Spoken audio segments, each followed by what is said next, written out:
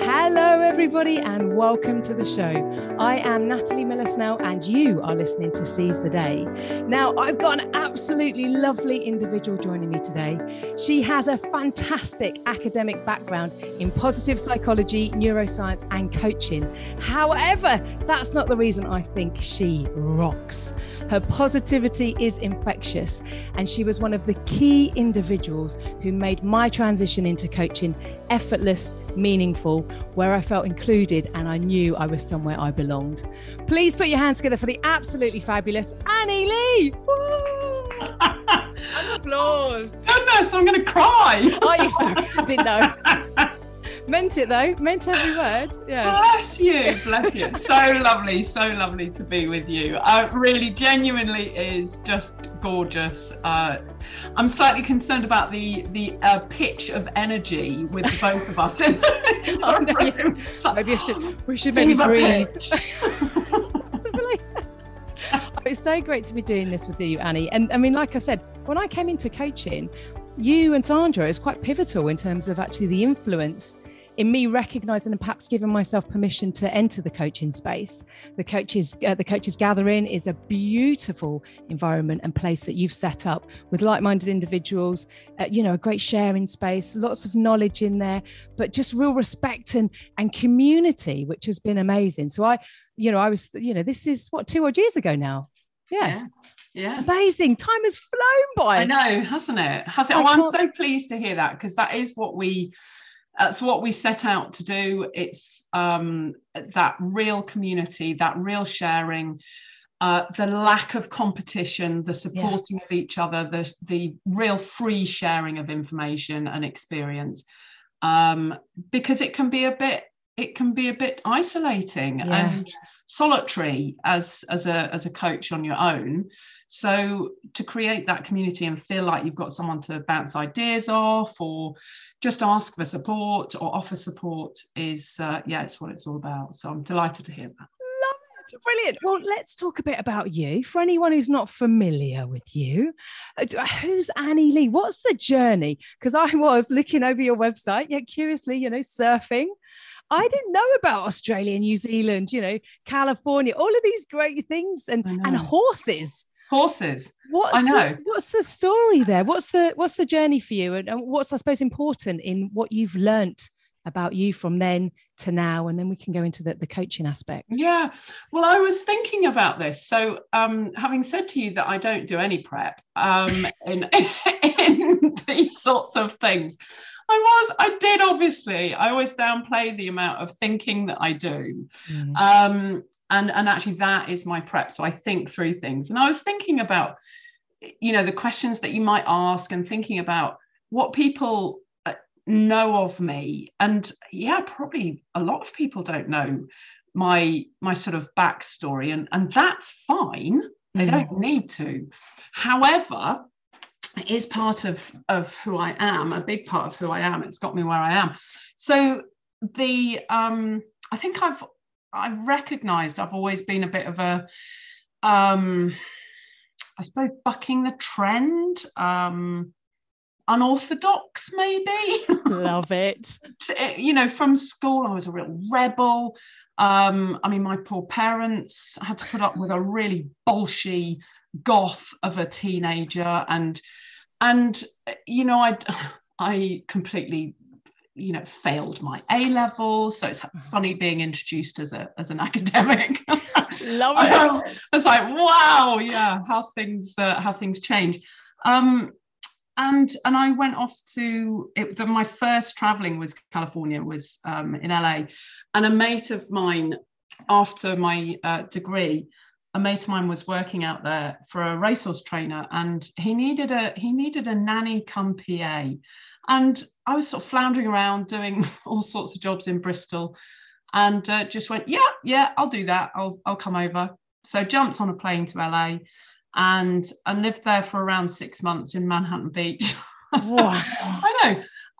And used to travel to the race course. It was mad times, absolutely mad times in LA. And so I did a bit of PA work for him, and I was nanny for his daughter at the weekends when he was separated from his wife, and then I actually went to Idaho with his wife and without the kid, and I can't remember why. But brilliant. I met Bruce Willis No way. and I was introduced as Annie the nanny. So just brilliant, you know. And then from there, literally my whole life has been that, you know, who I knew and just jumping on opportunities and following my heart, following my passion. My boss at the time said, listen, things are changing. I'm probably not going to need you. But listen, do you fancy going over to Australia? The racehorse breeding season is just about to start. And I could get you on a horse plane. So for free, travel with the horses over to Australia. And so I went, oh yeah, sure, okay. I jumped on a plane, went to Australia, and then spent the next 10 years traveling backwards and forwards, basically working with massive, great big racehorse breeding farms and running sort of sections. My specialism was I was like a midwife come neonatal nurse. Wow. I know.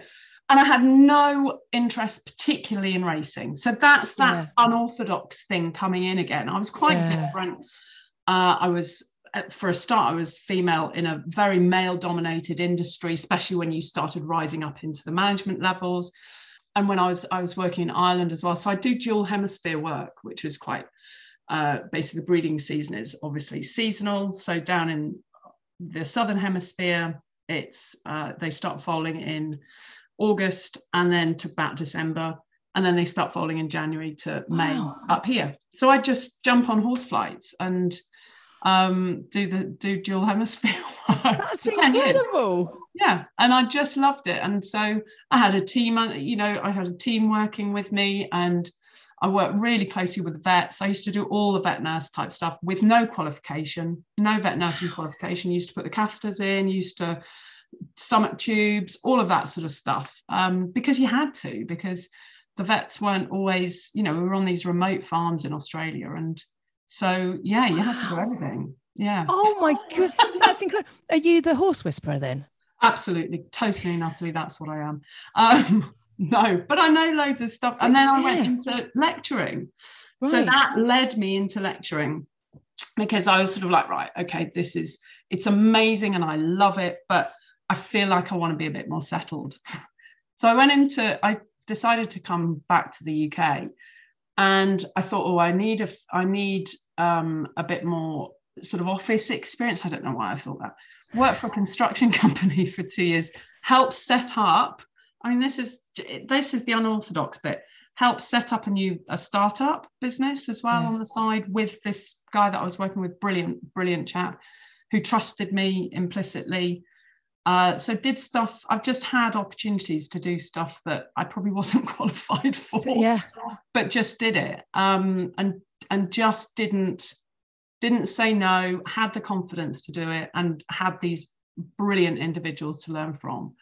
But yeah, for 2 years, and this was on the doorstep of the organisation I knew I wanted to work at. They were the only ones who did a degree in international thoroughbred racehorse breeding, basically sort of equine science, and got my dream job as equine lecturer and sort of course leader of 2 degrees at Oxford Brookes University.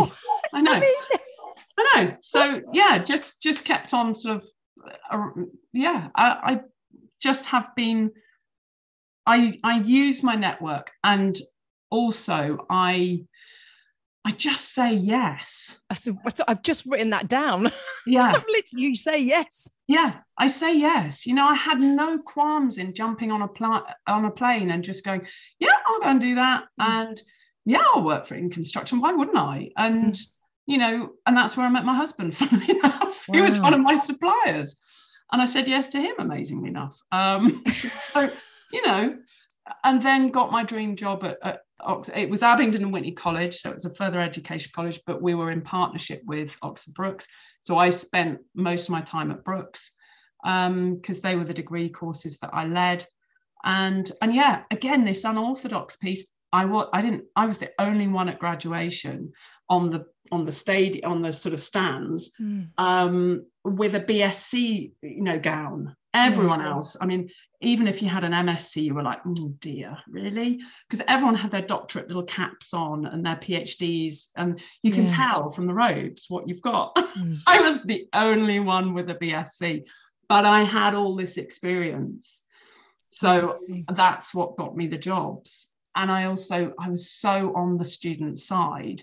I set up mentor panels, you know, I did everything for the students. Whereas I think if you come in with purely the academic bent, sometimes it's more about the academia as opposed to the student experience. So yeah. I love all of that story. I mean, I haven't heard that before, and it's really wonderful to hear that, all of it. So I was aware of the construction side because I know you and I have got an affinity there in terms of the challenges within that male-dominated environment, and you know what that's like to work within. But what I heard was that the failed A levels, and then at the end here now, teaching and lecturing. It's just unbelievable. And then going through that whole process, as you rightly said, you say yes. I wrote that down at the same time. You step out of comfort zones as well. Yeah. You know, that stretch capacity, moving yourself beyond there.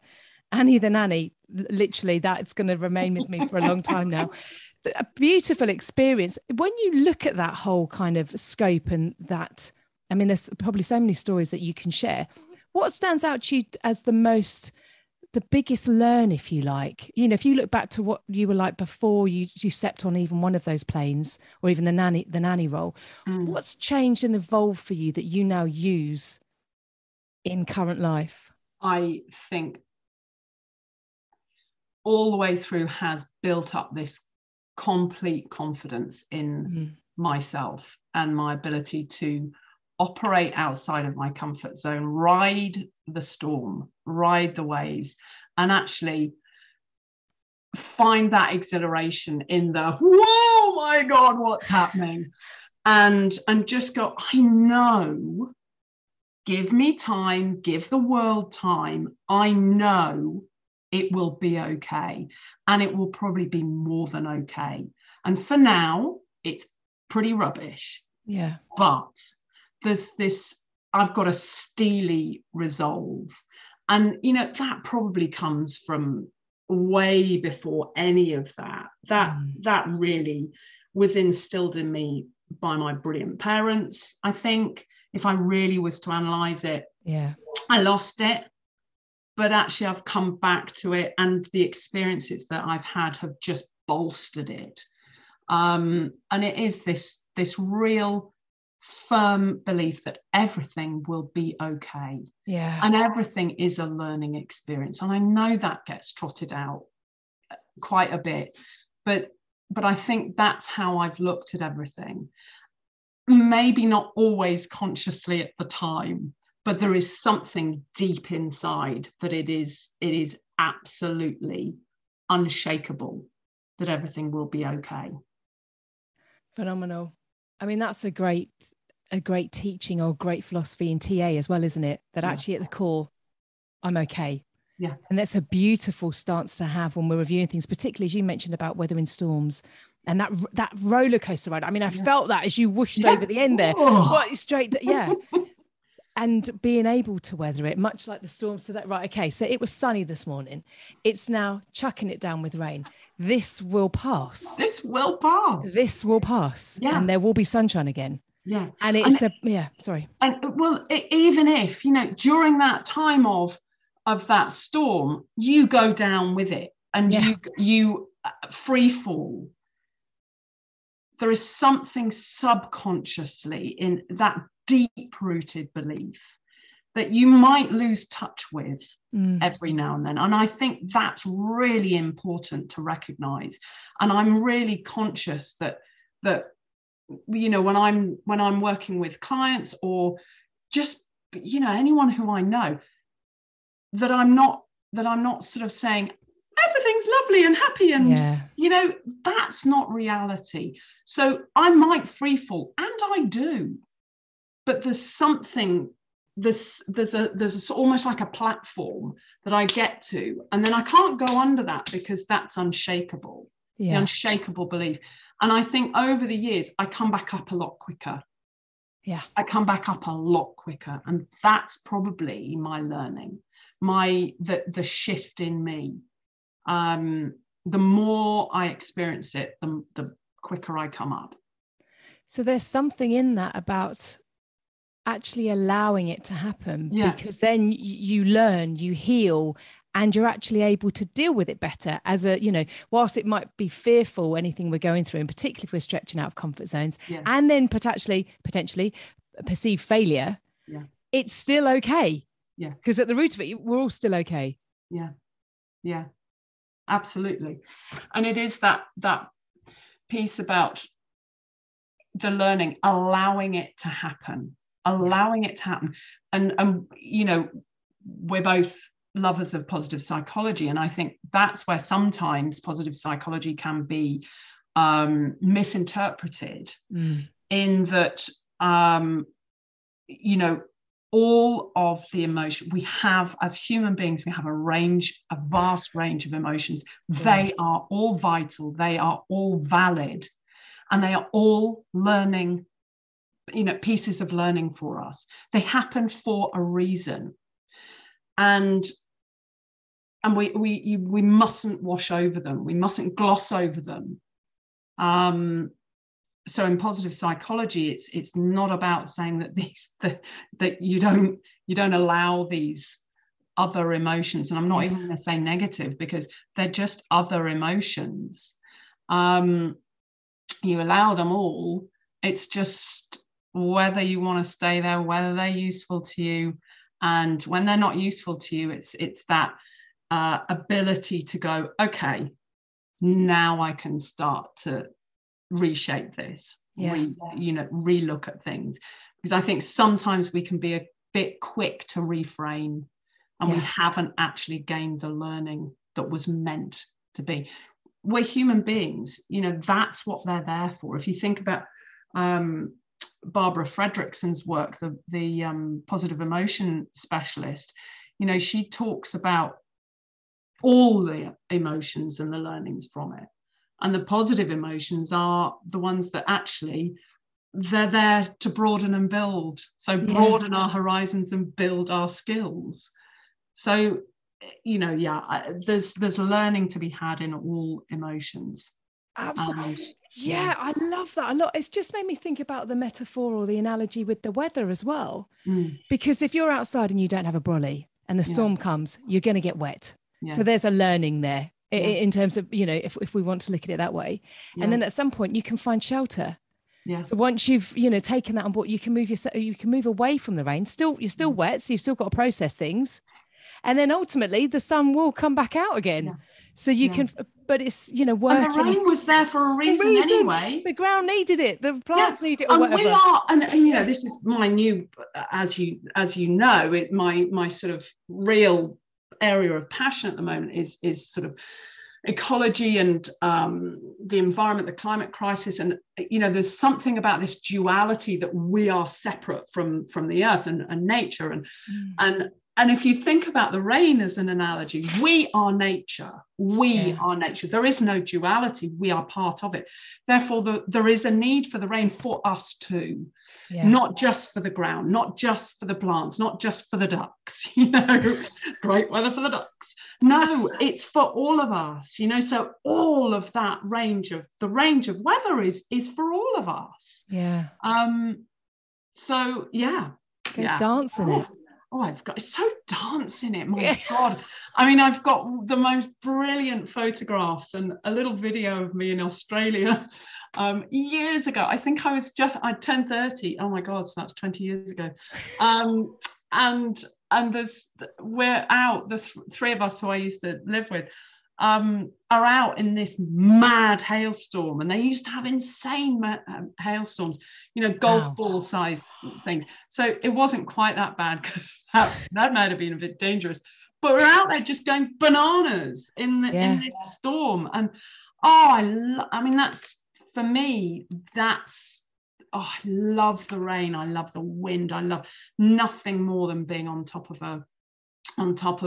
the headland in an absolute raging storm. So bring it on. Brilliant. Love it. Anyway, I've digressed. Sorry. No, I love it. No, it's brilliant. We will come back to a bit of ecology actually, and the eco and whatnot. let's move on from the Oxford Brookes though. Mm. So there's all this incredible learning and, you know, changing career and moving over here. And then the next stage for you is coaching. So how did that come about? What was it that brought you? Where's the passion? I mean, I think I know this one, but what's the story there and the move? I was always really, really passionate about enabling those students to have the best experience there, but to make sure it counted. You know, what were they going to do next? What were they going to do with this? Whether it was, you know, loads of them, I don't know what the percentage was, but loads of them went off into completely different areas. Wow. You know, some of them in the city. I've just worked with an ex-student who is head of sponsorship for Diageo, you know, the massive drinks organization. And they went off into all sorts of different areas. But I felt it was my role to equip them with whatever they needed in a holistic manner, not just that academia point, to go and do whatever they wanted to do. So whether that was confidence, whether that, you know, part of one of the degrees that I led was a year out in industry, and some of those students, I lived vicariously through them. Go to Australia, go to New Zealand, go on. But part of it was giving, you know, enabling some of them to have the confidence to get on that plane. So I found myself doing more and more almost pastoral type work as well, that, you know, the tutor element and the course leader element. And I just knew that particular role wasn't enough, even though I loved lecturing. I still look back really fondly on it and sort of have a bit of a pang, but that's cool, right? I still look back at all of my work and go, oh God, I loved it so much. But it was time to move on. And I felt things were changing. You know, we were governed by an FE college, further education, so Ofsted, and it didn't sit with my values, the tick box exercise, which, you know, I understood from the college's point of view and the universities, but it just didn't chime with me. And so I had done quite a lot of career coaching, had done a course on career coaching. And then a friend of mine had just done the barefoot coaching course, and she said, Annie, this is what you want to be doing, love. You know, come on. And so I extracted myself over a number of months, you know, was in part involved in the recruitment of someone who would take my place, and did some part-time work, did some consultancy to extract myself, and then pressed the button on Barefoot. And we moved at the same time. As soon as I was sort of free from being near Oxford, we moved down to the coast. So it all happened at the same time. And the Barefoot journey was extraordinary, as you can imagine. And then it was a question of who I met. I met this guy. I was introduced to this guy who had a contract coming up with the MOD, and I literally fell into working in transformational change in the MOD. And it was like, again, that unorthodox sort of almost like, hello, how the hell have you got here? And I did it. I was L&D lead, never worked in L&D. And at the end of that contract, the MOD wanted me and not the other people. So I had a contract with them directly, which was amazing. And then we all thought the contract would be renewed. And after 6 months of waiting, it wasn't. And I suddenly found myself going, okay, I've got nothing. I've got a few clients here and there, but I'd really had a lovely time and taken a bit of time off. And I had to completely rebuild. I was so sure that this contract was going to carry on. And it didn't. And it was probably the best thing, because it really enabled me to build my coaching business. I also went to Barefoot and said, do you want to give me a job? do you hello? I really like the course. I'm a really good lecturer. I think I'll be a good tutor. And they went, oh, go on then. And so I started being, a tutor for Barefoot. So I do a lot of the essay marking because, that comes naturally. It's part of being a lecturer for 10 years. I do a lot of the essay marking. And that has enabled me to grow this. I love my business. It's got loads of different parts to it. And again, there's the unorthodox bit. I don't niche. I never will. I am my own niche, and so I've got lots of different parts to my business, which I love. Yeah. Again, it's really wonderful and remarkable as well when you listen. And stories are incredible when you hear them from the heart and you hear what's gone on and how people evolve and how they change from saying yes and just going for it, to have this role, to then be in a situation where, oh, crikey, this is pretty bleak now. To then, you're still riding the roller coaster, the weather, the storm, totally. To then just, okay, now what do I do? And to ask. Yeah. We don't get if we don't ask. And Michael Bungay Senior talks about this. And he was on my podcast the other day. It'll be maybe after this or before, I'm not sure. But he talks about, which is amazing, ask, knowing that you might get a no. But if you don't ask, you'll never know. Absolutely. And no isn't no forever. That's exactly. always what I still do a bit of work for the British Horse Racing Authority grad scheme. And that's one of the big pieces of advice is no is not no forever. Yeah. You keep asking. Yes. Why would you stop? Why would you stop? And that's that hard line of confidence, It's so important to almost disassociate it with you personally. Yeah. It's not about you personally. They're not doing a character assassination. So why attach to that no? It's a no because their circumstances or your circumstances aren't quite right yet. And it doesn't quite align. Absolutely. It doesn't quite align. So, and of course it's easier to say that. It's easy to say it when you're not in it. But to have a belief, and it might not be conscious all the time, but to have that belief, and every now and then, if you can just remember it, just shine a light on it, and it'll keep your head above water. I think that's, to chuck another analogy in here.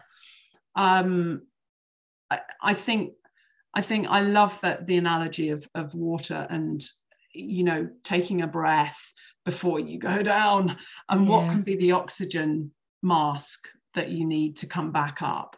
And I think that, what are your beliefs, what are your firm beliefs around yourself, self sort of worth, self-esteem, self-confidence. It's so complex and yet so simple. Yeah. And similarly, what came to mind there as well, there's the exercise with self, and equally important perhaps is actually the community around you. Yeah. And then talking to people. Yes. Because if you can't see it, if you can't switch the torch on because you are perhaps immobile, or you the fears crippling you in that sense, get someone else to switch it on for you. That's that oxygen mask, isn't it? Yeah, you're right. It's who else around you? Who else around you? And the community aspect, whether that be in your locality or, spread over thousands of miles on the internet or whatever, community piece. I love Johan Hari's work on lost connections. I just believe that we can feel so isolated. And if you have that community piece, if you have people looking out for you, if you are looking out for others, then it can make all the difference, the difference. And just, because if you are listened to, if you are listening, then people will feel more able to talk. You will feel more able to talk and share what's going on. Yeah. And that's how I felt actually when I met you and Annie 2 years ago. Yeah. You are Annie, you and Sandra. Oh, yeah. Thanks. Just yeah. And the other Annie. And the other Annie. Yeah, other Annie. But exactly. When folk listen, then you feel, and that then enables reaching out. No, it's such a really important point. And on that, in terms of the coaching aspect, you know, and where you and I both sit and live in terms of work, what is it about coaching for you that is so important? Or how would you describe the importance of coaching in that space and what it is that you do with your work? I am really controversial. Exciting. I wish there was no need for coaching. Yeah. Okay. No, yeah, I hear you there. Yeah. I really do. I love what I do. I absolutely believe wholeheartedly in the importance of it at this point in time. But I wish we were in a state as a human, as a species, as a world, as a planet, as, you know, that there was no need for it. So at the moment, I feel that we can offer that space for complete vulnerability. Someone is on your side. Someone is on your side and yet objective. Because that's really important.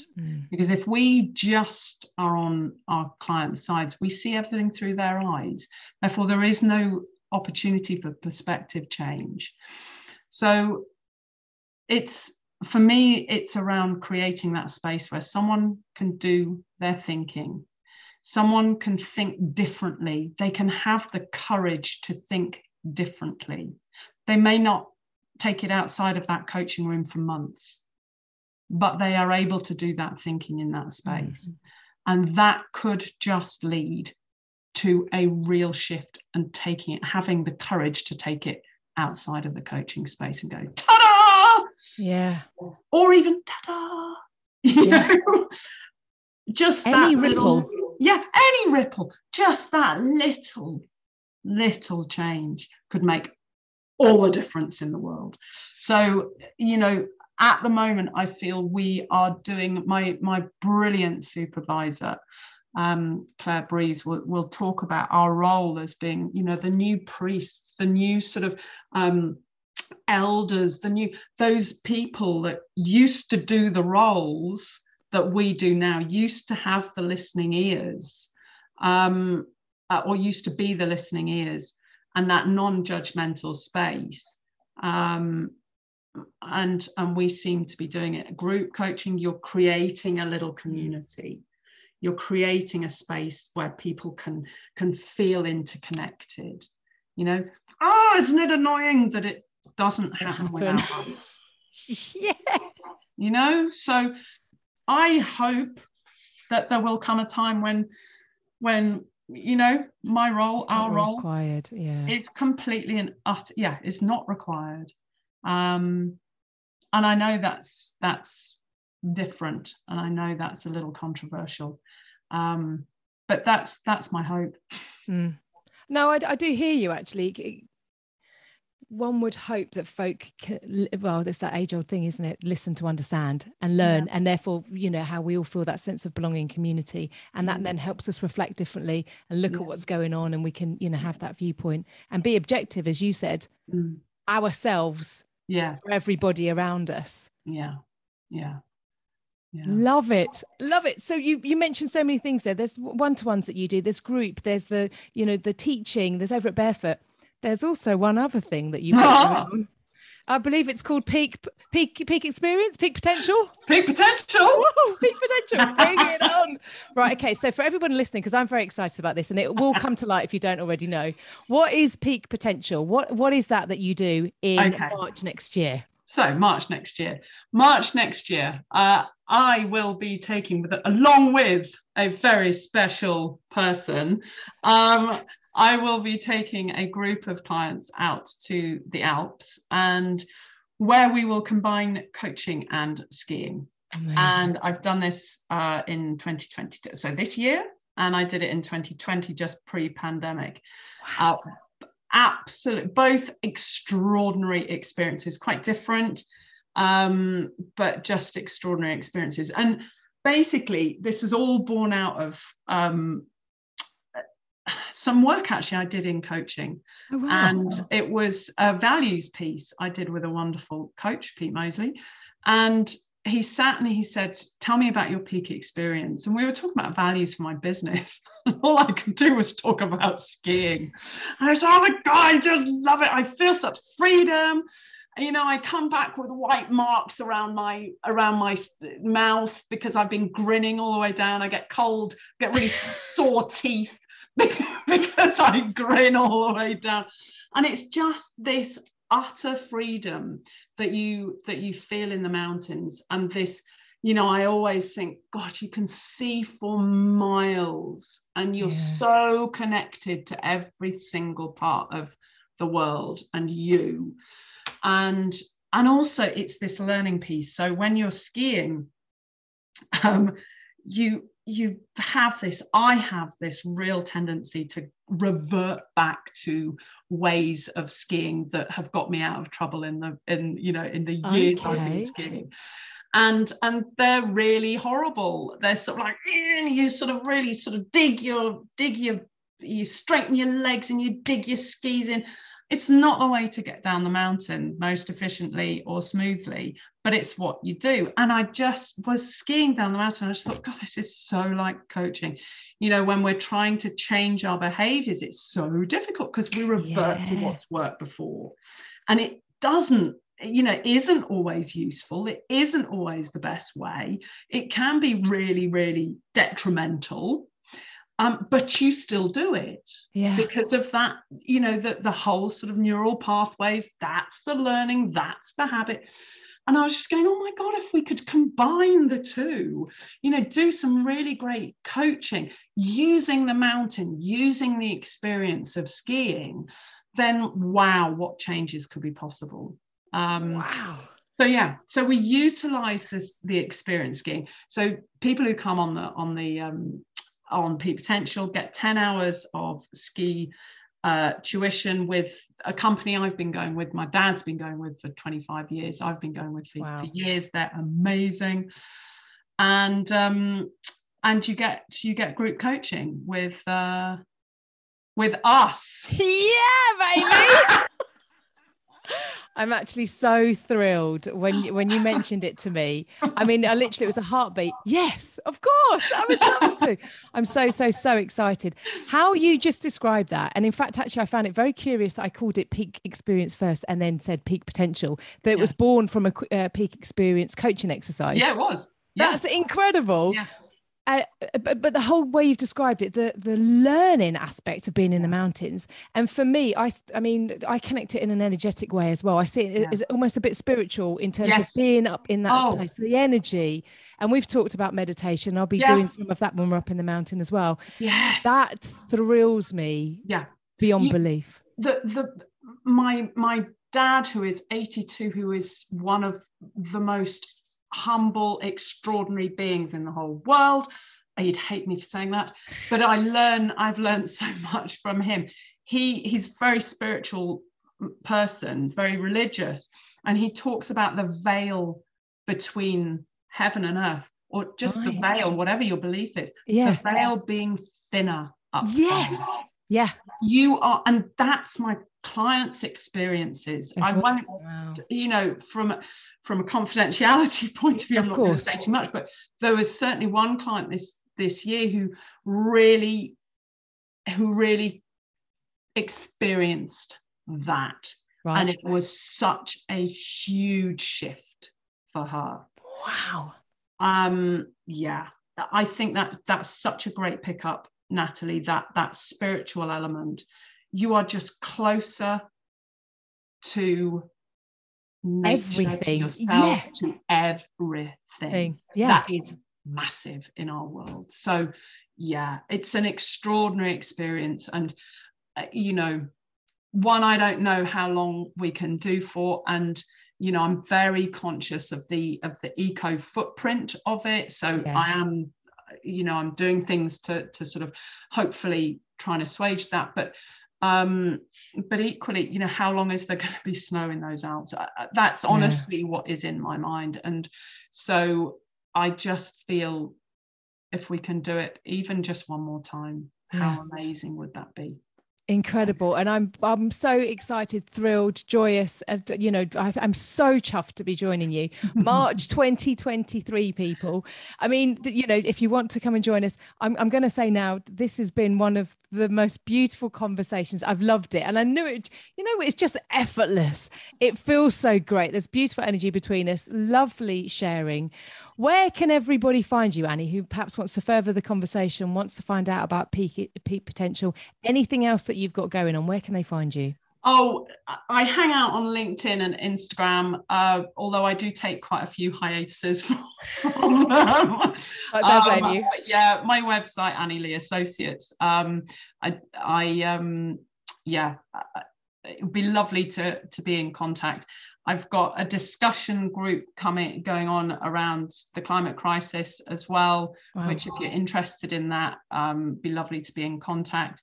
I'm not particularly taking on any new clients at the moment, but, you know, always interested to hear from people, always interested to have conversations as well, because I obviously have a great network of coaches, so I can always recommend other people. So yeah, be lovely to be in contact. Love it. And one final question for you that I'm enjoying bringing in now, because actually it's an MBS one actually, although I think I've probably used it before, but use it in a slightly different way now. What's important that we haven't had the opportunity to discuss, or you haven't had the opportunity to say so far yet, that perhaps you don't get to discuss, or actually you just want to express now?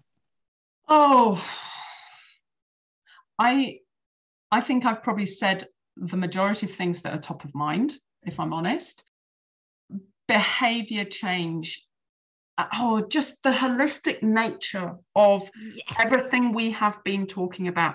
How the environment, ecology, nature is so interconnected with mental health, with physical health, with just our way of being, humans, the species, anthropology, philosophy, you know, we talked about spirituality. So I think just the interconnectedness of everything is what is fascinating me at the moment, and I want to take forward into my work. And I just suppose I leave it as a question for others is, you know, what's rising to the surface, what's bubbling for others in this space?